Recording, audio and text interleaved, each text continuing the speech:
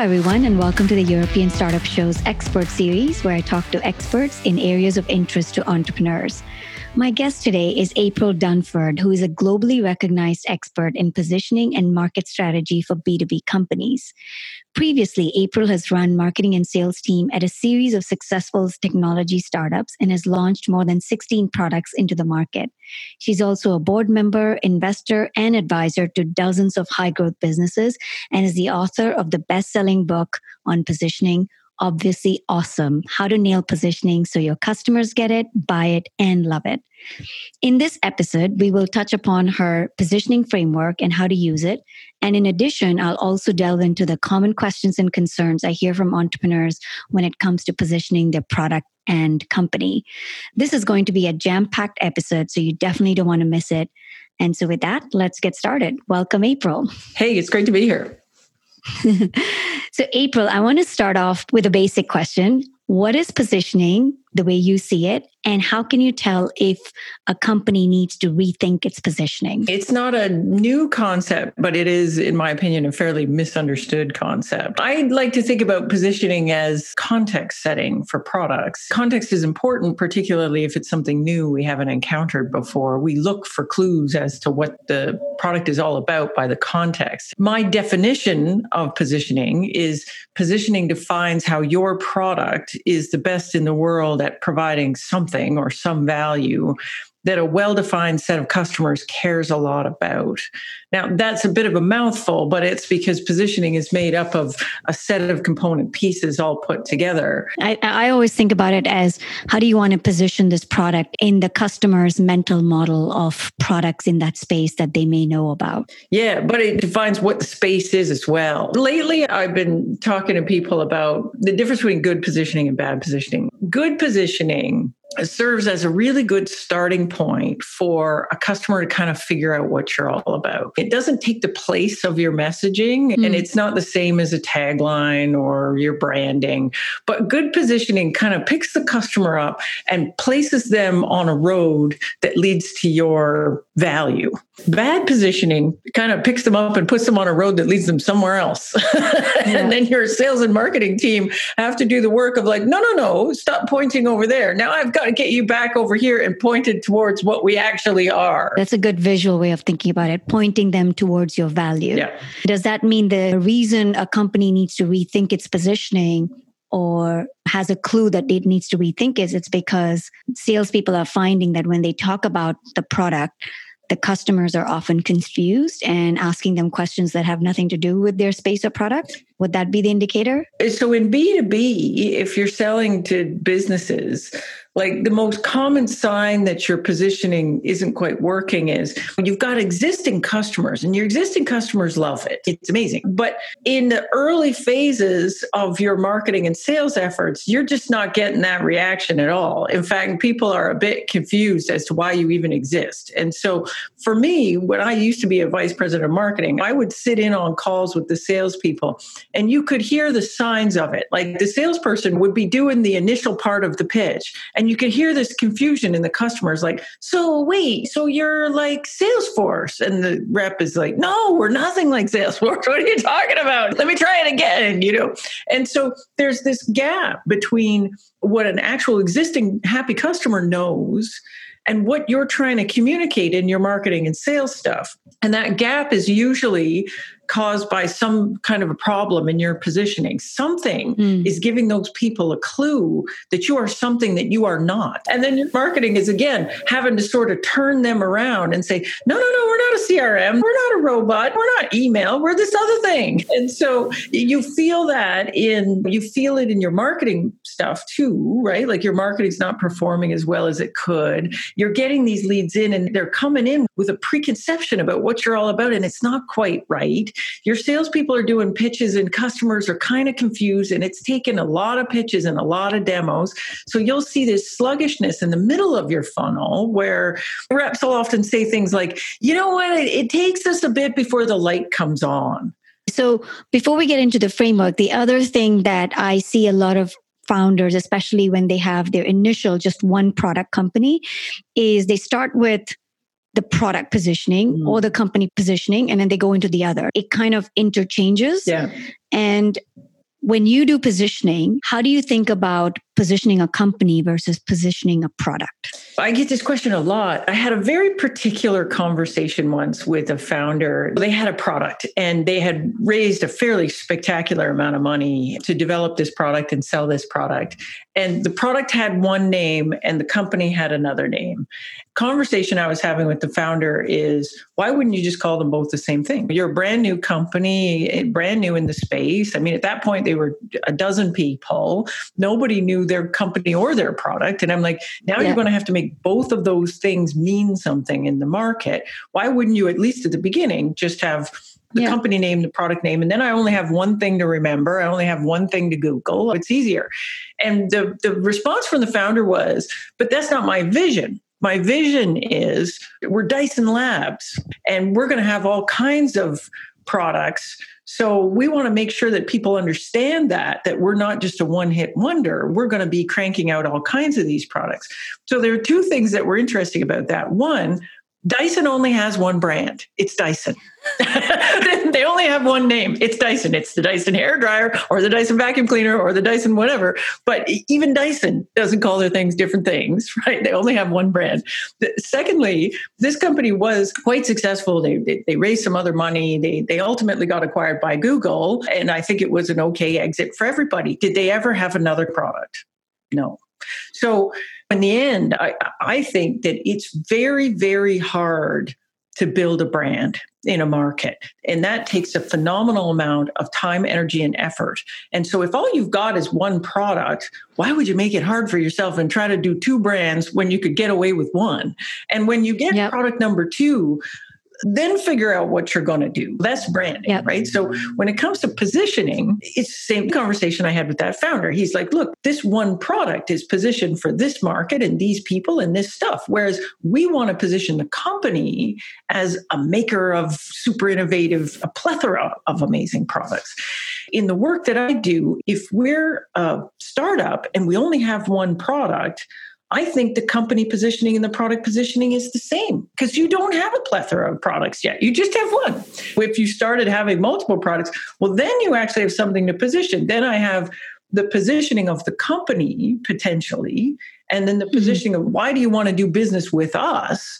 And then there's the positioning of the individual products. Well, why would you want to buy this thing for this purpose? And why would you want to buy this other thing for some other purchase? Now, even there, you get into some nuances. And by the way, we have plenty of examples of companies that got to extreme scale where the company positioning and the product positioning was exactly the same. Slack, for example, or Facebook. They're essentially one product companies, even though, they might have some other ancillary products kicking around or whatever. But, we've managed to do this at scale, and there's plenty of examples of it.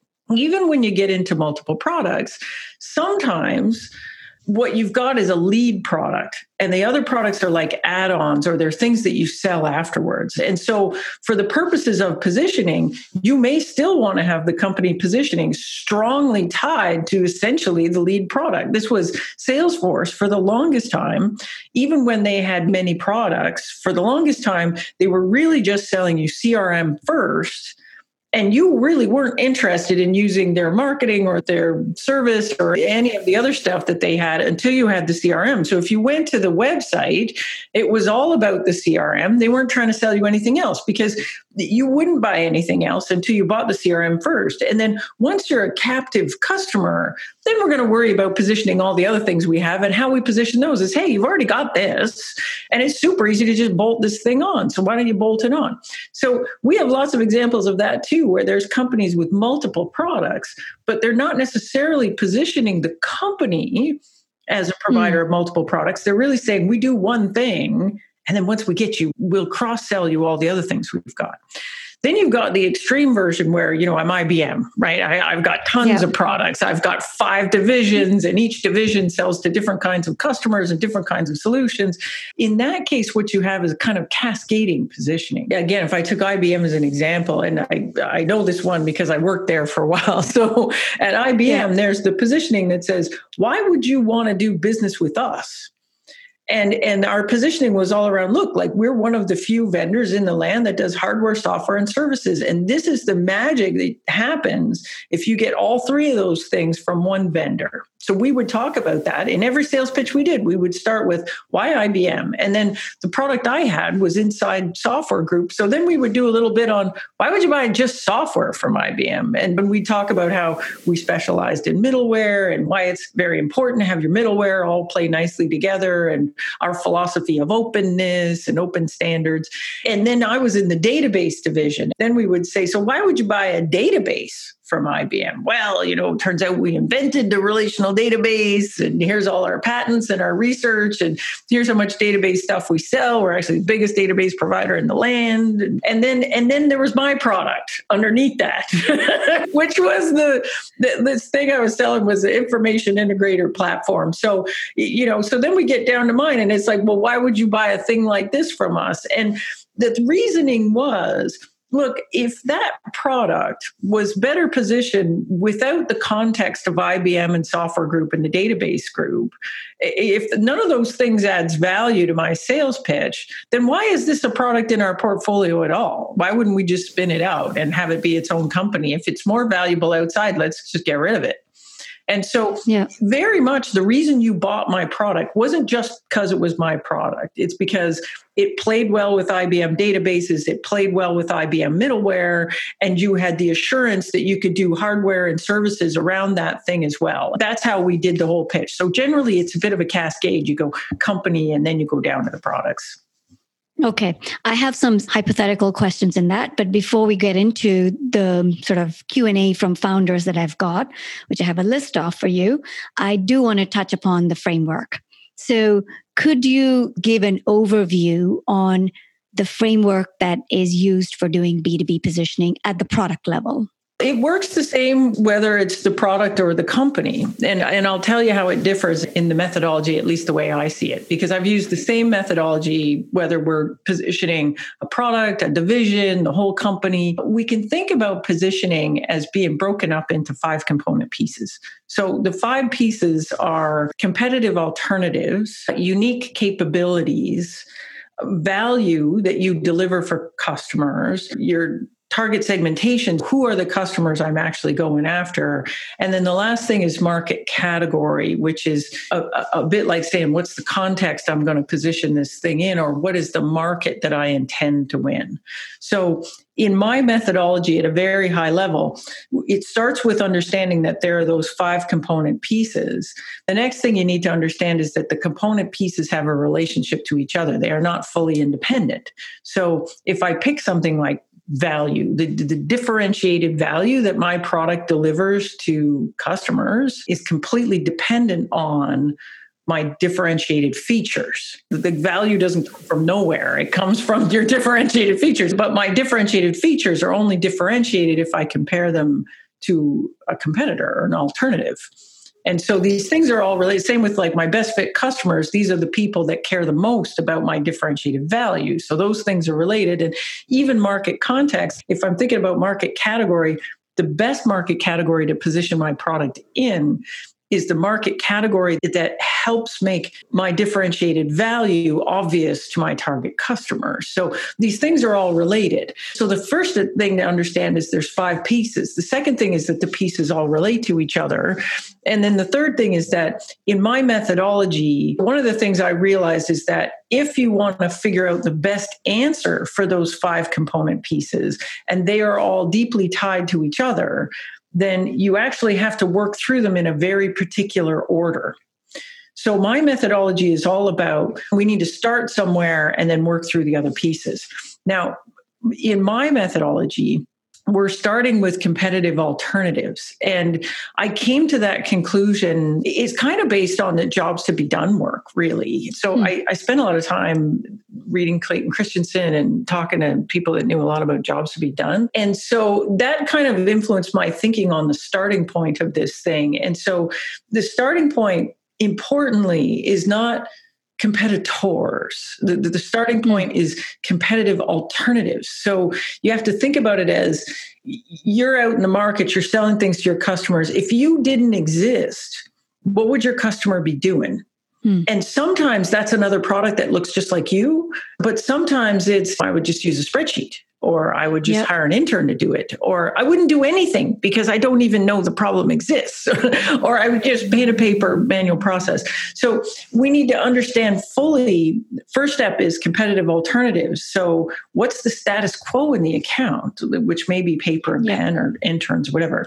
And then when the customer does decide to do something different, who else ends up on a short list? Because this is what you got to beat. You got to beat status quo and you got to beat everybody else that the customer is looking at.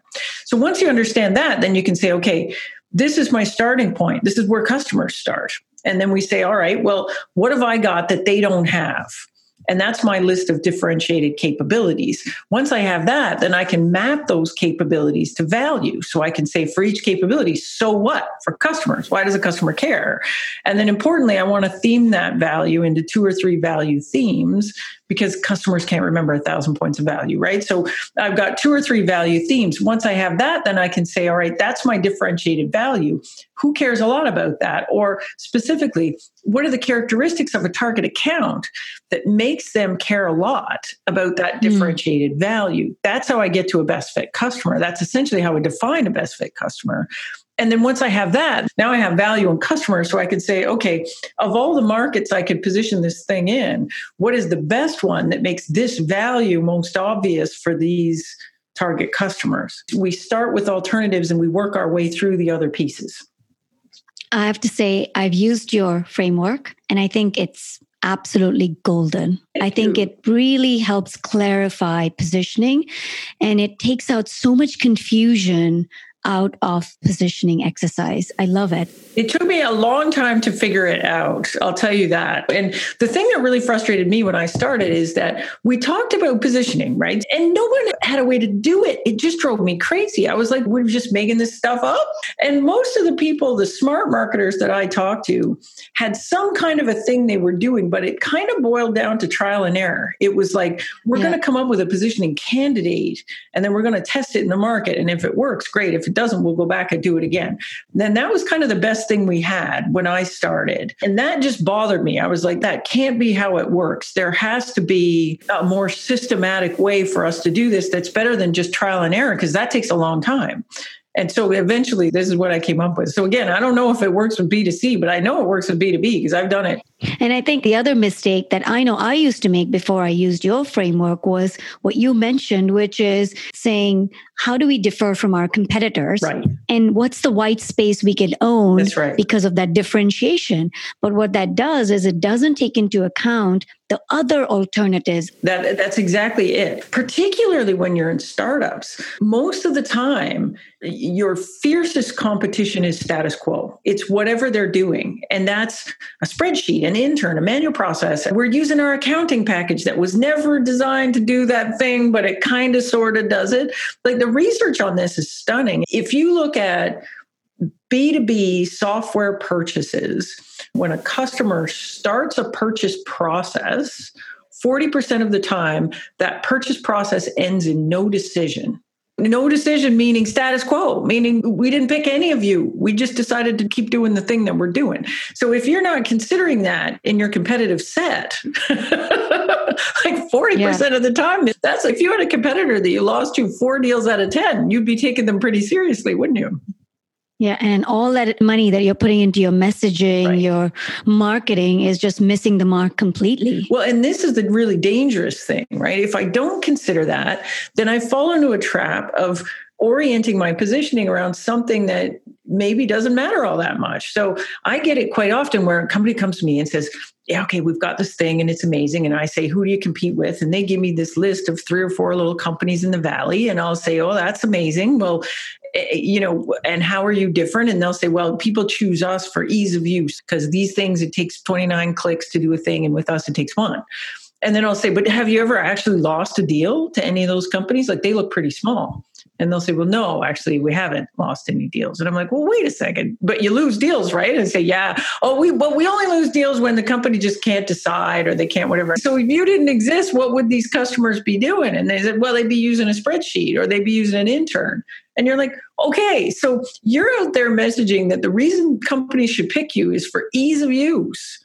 Like, you think you're going to beat Excel on ease of, you think you're going to beat the intern on ease of use? No way. If there's one thing the intern beats you on, it's ease of use, right? It's like, it's like, dude, fill out the spreadsheet. It's done, right? Like it's easy. But instead, if you really understood that, you could say, well, what can't the intern do, right? The intern quits on you. The intern makes mistakes, right? The intern can't do complicated math. The intern doesn't understand profile of a customer. The intern doesn't scale very well. Same with Excel, right? Like there's all kinds of things that I can't do in Excel. I can't have a customer profile and refer back to a customer profile. But the first step in this is realizing that that's actually my competition. I got to beat the intern. I got to beat Excel if I'm going to get a deal done. And then, like maybe I got to beat one or two other competitors, but maybe half the time I don't even have any real competitors other than just interns and office software. Now that we hopefully have given the audience an overview of the framework and how it works, I want to get into the specifics, the practicalities of actually doing positioning. So the very first question is, typically you want to get all the right people in the company together and do some sort of workshop and ideation and brainstorming to get some of these framework steps answered. So based on the experience you've had, who are the people that need to be involved in doing positioning? So positioning, if you think about it, is kind of a team sport. People will ask me, who owns positioning? And I'll say, like, the executive team owns positioning.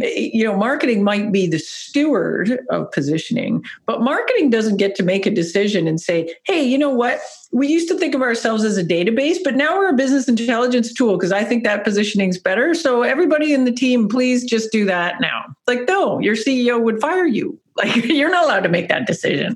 So if we're going to look at positioning and potentially shift it, we need to make sure we've got everybody together because it impacts the way we sell. It impacts the product roadmap. It impacts a lot of things. So generally what you want is representation from folks that see customers at different points in the journey. I've got sales, marketing, product, customer success. I need the CEO there, ideally. I need anybody else on the executive team that cares a lot about, are we a database or a data warehouse kind of thing. So we have to get everybody together to look at it.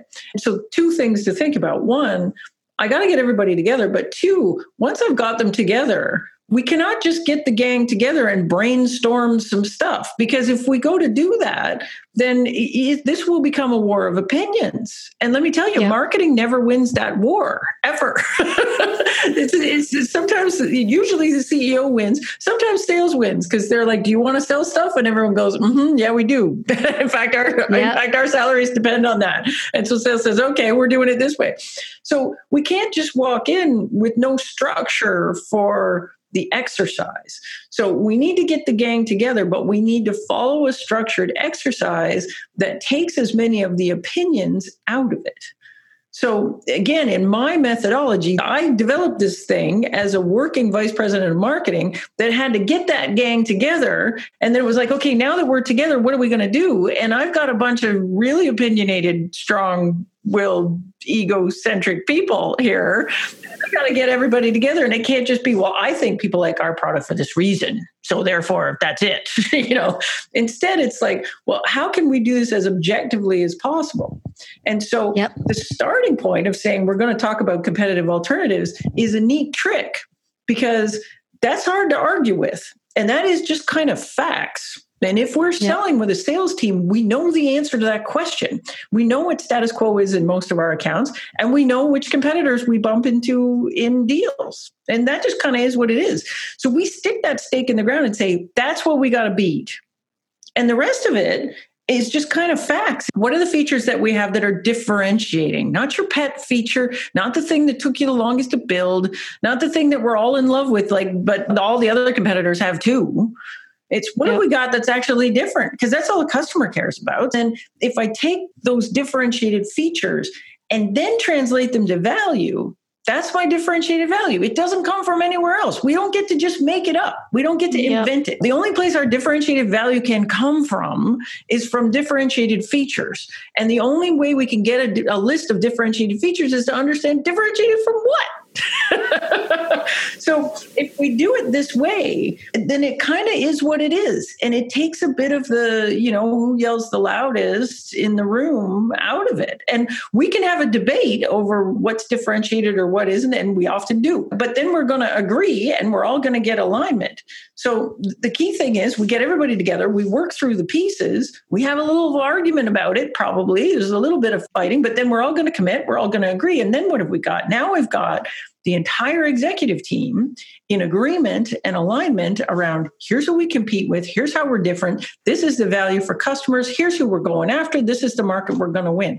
There is great power in having the whole company clear and aligned on that, and everyone's pushing towards the same goal. Most of the companies I've worked in, the problems we've had have come down to kind of a misalignment on the team around one of these component pieces. So I'll give you an example. I worked at this company and we sold enterprise CRM. That was our thing. And in the market, there was a giant company called Siebel that was $2 billion revenue, publicly traded, and they were the kings of enterprise CRM. So unwittingly, we were positioning ourselves directly against them and we couldn't beat them. Like every time we got into a deal, we were competitive with them and the customer would say, how are you better? We had two things, though. One was we were totally desperate for deals. So if you asked us for a discount, we dropped the price. So we're cheaper, right? But, big enterprise deals, they don't care that much about price. What they really care is the thing going to work? So we had that. That would get us the occasional deal. But the thing we really had was we had this differentiated feature, and it was the ability to model relationships in a kind of different way. Let's work through the pieces. We understood who our competitive alternative was. Well, it was clear. Every deal we were in, we only had one competitor. It was that. The status quo was do nothing and not use any CRM at all, which was a reasonable thing we had to beat as well. But most of the companies that came to us had already decided they're going to go. And if they weren't going to pick us, they were going to pick Siebel, which was a very safe choice. So that was our competitor. What did we have that was differentiating? Pretty much nothing, except for this one feature, right? So we had this ability to do this, model the relationships differently. So what's the value of that? We didn't know. So all we did was pitch that feature. So every deal we would go in and they'd say, show us how you're different. And we'd say, well, we got this thing and it demoed really good. Like it looked amazing. And the UI on it was cool. And so we'd show this thing and the customer would go, hey, that looks pretty cool. What do you use that for? And we'd say, anything you want. And we were like, you tell us what the value is. We don't know. Because we weren't consciously thinking about it. How we got unstuck from this was eventually we sold a deal to a big investment bank. And the big investment bank went crazy for this feature. And they explained to us that in their sales process, this ability to map a relationship that had nothing to do with a company, but had to do with people that sit on a board together, people that belong to the same golf club, people that used to work together, but they don't work at the same company anymore. Being able to model those kinds of relationships were actually really, really critical to their sales process. Then we understood the value. So the value became, hey, you can map all these loose connections that have nothing to do with where the person works, which you literally couldn't do in any CRM at the time. You still can't do it in any CRM. So you can match all of that. And that's going to drive more business. And, in investment banking, there's this thing called reason to call. And so it was going to give you a reason to call. And so we got really good at articulating that. Now let's follow the process. What's the value? It's that. Who cares a lot about that? Well, as far as we could tell, it was investment bankers, and we didn't really know anybody else that did. So then we were like, so therefore, what is the market we intend to win? So we're at market category. Are we enterprise CRM? Well, not really, because right now what we're saying is we're just selling investment banks. So maybe what we are is CRM for investment banks. Now, that's different positioning. That may not sound like a big change on the surface, but it was a massive change for the business. Like we thought about it internally for months where we were like, well, wait a second. Does that mean we're not selling to anybody but investment banks? And we raise money. Our investors are going to be pissed off if we're just going to do this little thing. In fact, we went to the board. The board hated it. The board's like, we invested in you to kill Siebel. And now you're saying you're going to be this little lifestyle business in this tiny little segment. And how many investment banks are there? And how are you ever going to make money? And so the way we got around that is we said, look, we're not going to just sell to investment banks for everybody. That's not how this is going to work. We're going to go right now. The only place we know we've got a real edge against our big competitor is investment banking, and we've proven we can win a deal there. So we're going to focus on investment banking, and that's going to give us an advantage in a couple of ways. If we position ourselves as CRM for investment banking, we're signaling to the investment bank that we're for them. We're going to get on more shortlists because now it's hard for us to get there. We're going to get on more shortlists. We might even have a bank call us instead of us having to figure out how to go to a bank. And we're going to make this differentiation the center point of everything we talk about in the sales call. And we think we can win more deals that way. Now, once we've sold a bunch of investment banks and we're doing good in investment banking, that gives us permission to sell to other divisions inside the bank. And some of these banks have retail parts. So then we're going to get into retail banking, and then we're going to shift the positioning, and we're going to be not CRM for investment banking, we'll be CRM for banking. And then once we win that, a reasonable amount of those deals, then we're going to widen it out more. That'll give us permission to get into insurance because lots of retail banks are doing stuff in insurance as well. So that'll give us a way to get into insurance. Then we're going to be a CRM for financial services. And so we mapped out how the positioning was going to evolve over time. And then once we're CRM for financial services, well, heck, man, that is a giant market. By then we'll be a giant company. And then we can go back to being CRM for enterprise because by then we'll be so big, we're going to kick those Siebel guys in the butt. And that's how we're going to do it. So that's how we convinced the board to do it. So we said, okay, that's how we're going to do it. And I'm telling you, that shift in positioning was absolutely transformative to the business. We went from saying, oh, we're CRM for everybody big to saying we're CRM for investment banks. It completely changed the conversation with the customer. So we go in, the investment banks would call us. We get into the meeting and we're like, hey, we're CRM for investment banks. And they're like, that's cool. But don't you compete with Siebel?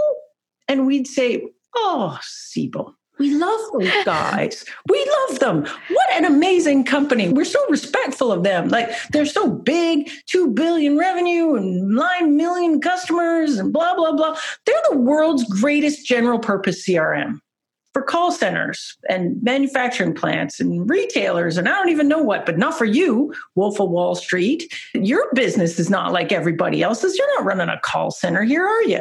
You're running a really specific thing. And you know what you need? Specific features, man. Let me show you this thing. Then I would show them this feature with the reason to call and blah, blah, blah. And we just cut Siebel out of the deal right from the beginning. So we went from doing a couple million revenue to doing 80 million revenue in a little bit over a year, just selling investment banks. Like we never even got out of investment banking. We were selling so much and we were making so much money. It was crazy. And then the end of that story is Siebel came and acquired us for $1.7 billion. April, I honestly think that case study is such a good case study because the number one problem I see when we do positioning is this constant tension between what we are today and what we want to be, right? I have had one use case where like, well, we sell to SMB, but we're putting all this stuff in our roadmap because we really want to go up market to enterprise. Right? Or we're selling to the recruiting department of a university, but actually our plan is to basically be like the platform for the entire student journey. How do we position it? Right. So there's this constant struggle on where they want to go and where they are. And people think like they're going to set the positioning and forget it, right? Like we're going to stamp it once and that's it. And we can't change it. And that's crazy. I mean, look at companies all over the land. The positioning changes all the time. Salesforce is a great example. Do we think of Salesforce as CRM? Yes, they do CRM, but they do all this other stuff and their platform as a service and blah, blah, blah. Look at Amazon. Do we think of them as just a bookseller anymore? No, you're going to add stuff to your product and it's going to change over time because it's not just your product that's changing, it's the whole market that's changing. Your competitors are changing and new people are coming in and out of the market. And so it's natural for our positioning to evolve. And just because where we want to go is this particular thing, we got to sell what we have on the truck right now. And then we're going to check in on the positioning every 6 months or so. And we're going to say, look, are the competitors different? Are our capabilities different? Therefore, does our value need to be different? Therefore, is the market we can win different? And when we check on that, we're naturally going to evolve it over time. And that's okay. The other question that I get asked a lot is, should we create a category? Yeah. We think we should create a category. Yeah. Our positioning should be a new category. Yeah. What do you say about that?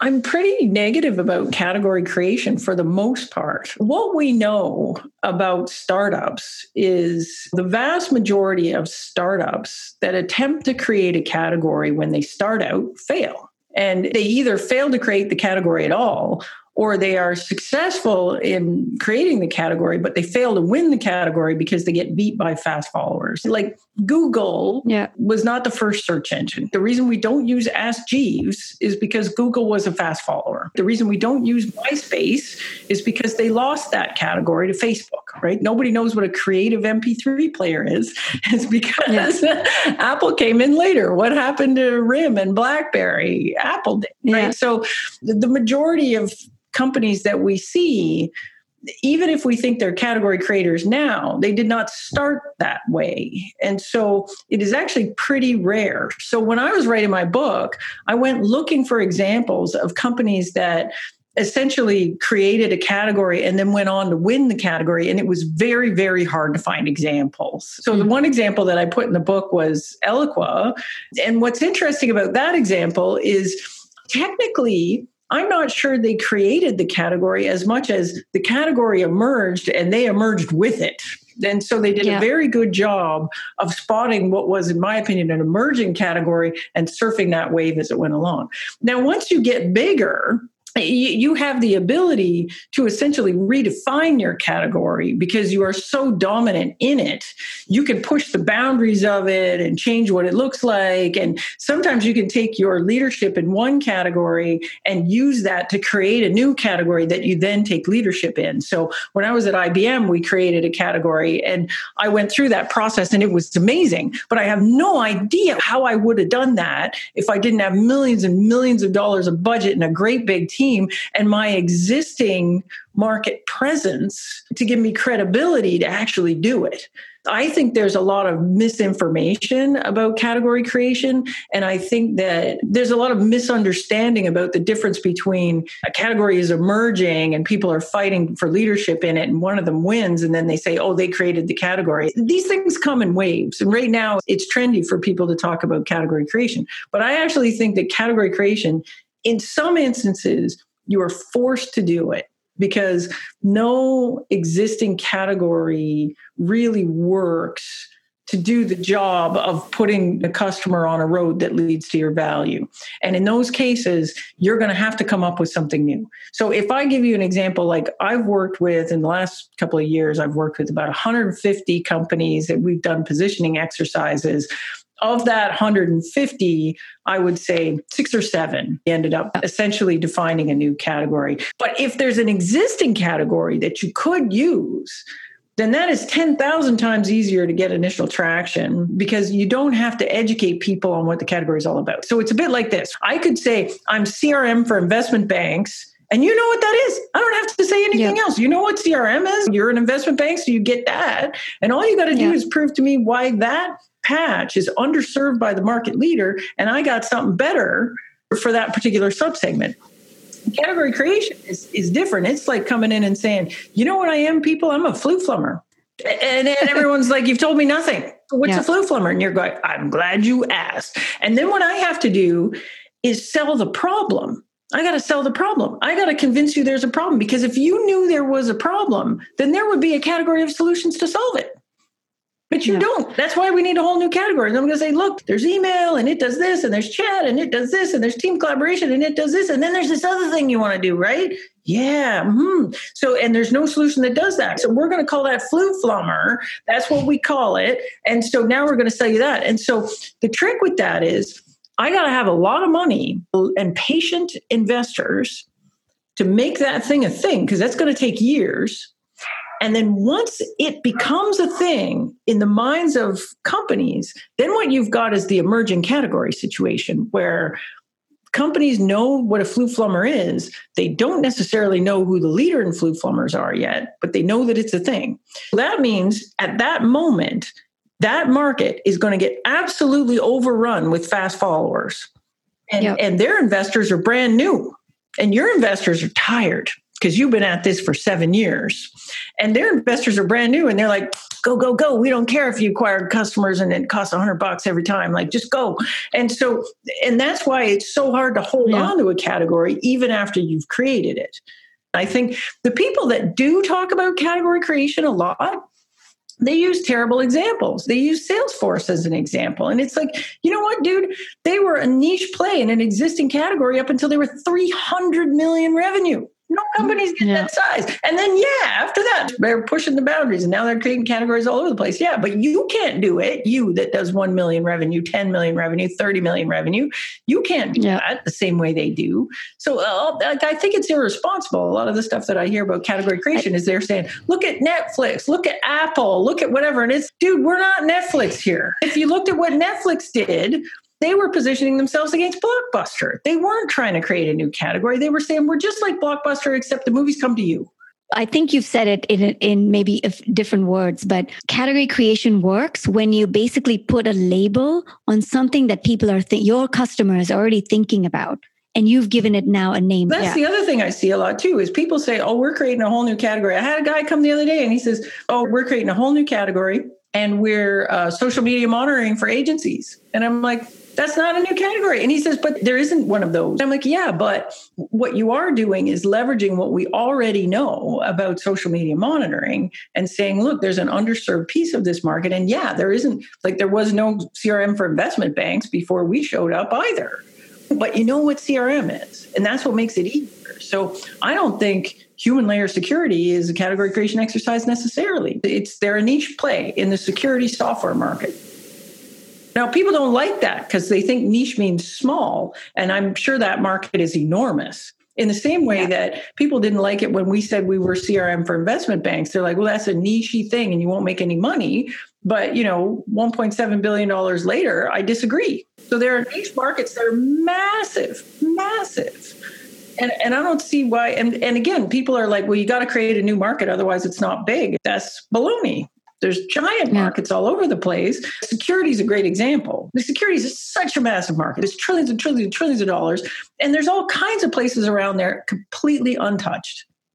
Yep. No, I think that's so basically what you're saying is, for you, category is like something that doesn't exist at all, but these variations of categories that exist are really niches. I've got a thing, and it's a platform for revenue acceleration. What's that? I have no idea. But this is what Drift is doing. Drift is trying to make revenue acceleration mean something. It sounds like a value proposition to me. I don't think it sounds like a statement of the category they're in, but that's what they're trying to do. They're trying to turn that into a thing that is a category of software, and they're going to be the platform for that. And maybe that works, maybe it doesn't. The previous thing they were attempting to do was conversation. They tried to turn that and then abandon it. I think we've touched upon a lot of different parts of positioning. Is there any last minute advice or tips that you would give to entrepreneurs based on where you see most companies struggle for positioning? For most startups, the positioning is kind of a default thing, and it comes from what we intended to build in the first place. We wake up in the morning and we're like, what sucks? Email sucks. So we're going to build better email. And we build the thing, we get it out in the market, we add things, we remove things. Meanwhile, the whole market is changing and chat becomes a thing and team collaboration becomes a thing. And there's all these other things. And you fast forward a couple of years and maybe your email isn't actually best positioned as email. Maybe it's actually closer to chat. Maybe it's closer to collaboration. Maybe it's closer to something else. And generally what happens is startups won't think about it because they're like, well, we're email. What else can we be? We're email people and we built some email. And, they've never kind of opened their mind to the idea that it's possible we could position it in a different way. And it might be easier for customers to figure it out. I think the first thing for folks to do is take a step back and think about, we could actually shift this. So just be open to the idea that we could maybe shift it. And then if you are going to go look at it and attempt to do something with it, again, we can't just all get in a room and brainstorm our way out of this. We need to follow a process where we can get the team together and work through something that, for as much as we can, takes the opinions out of it so that we get something that's objectively good. I think that's a good solid advice at the end. I hope everyone who's listening got a lot out of it. I know I did. I thoroughly enjoyed this conversation. Could go on forever with you, April. Thank you so much for being on the show. I really appreciate the insights that you shared on this really important topic. Well, thanks so much for having me. This was fun. If you enjoyed this episode, please subscribe and leave a review. I don't charge guests to be on the show, and your ratings and review help the show stay alive. Thank you very much for listening, and until next time, keep building.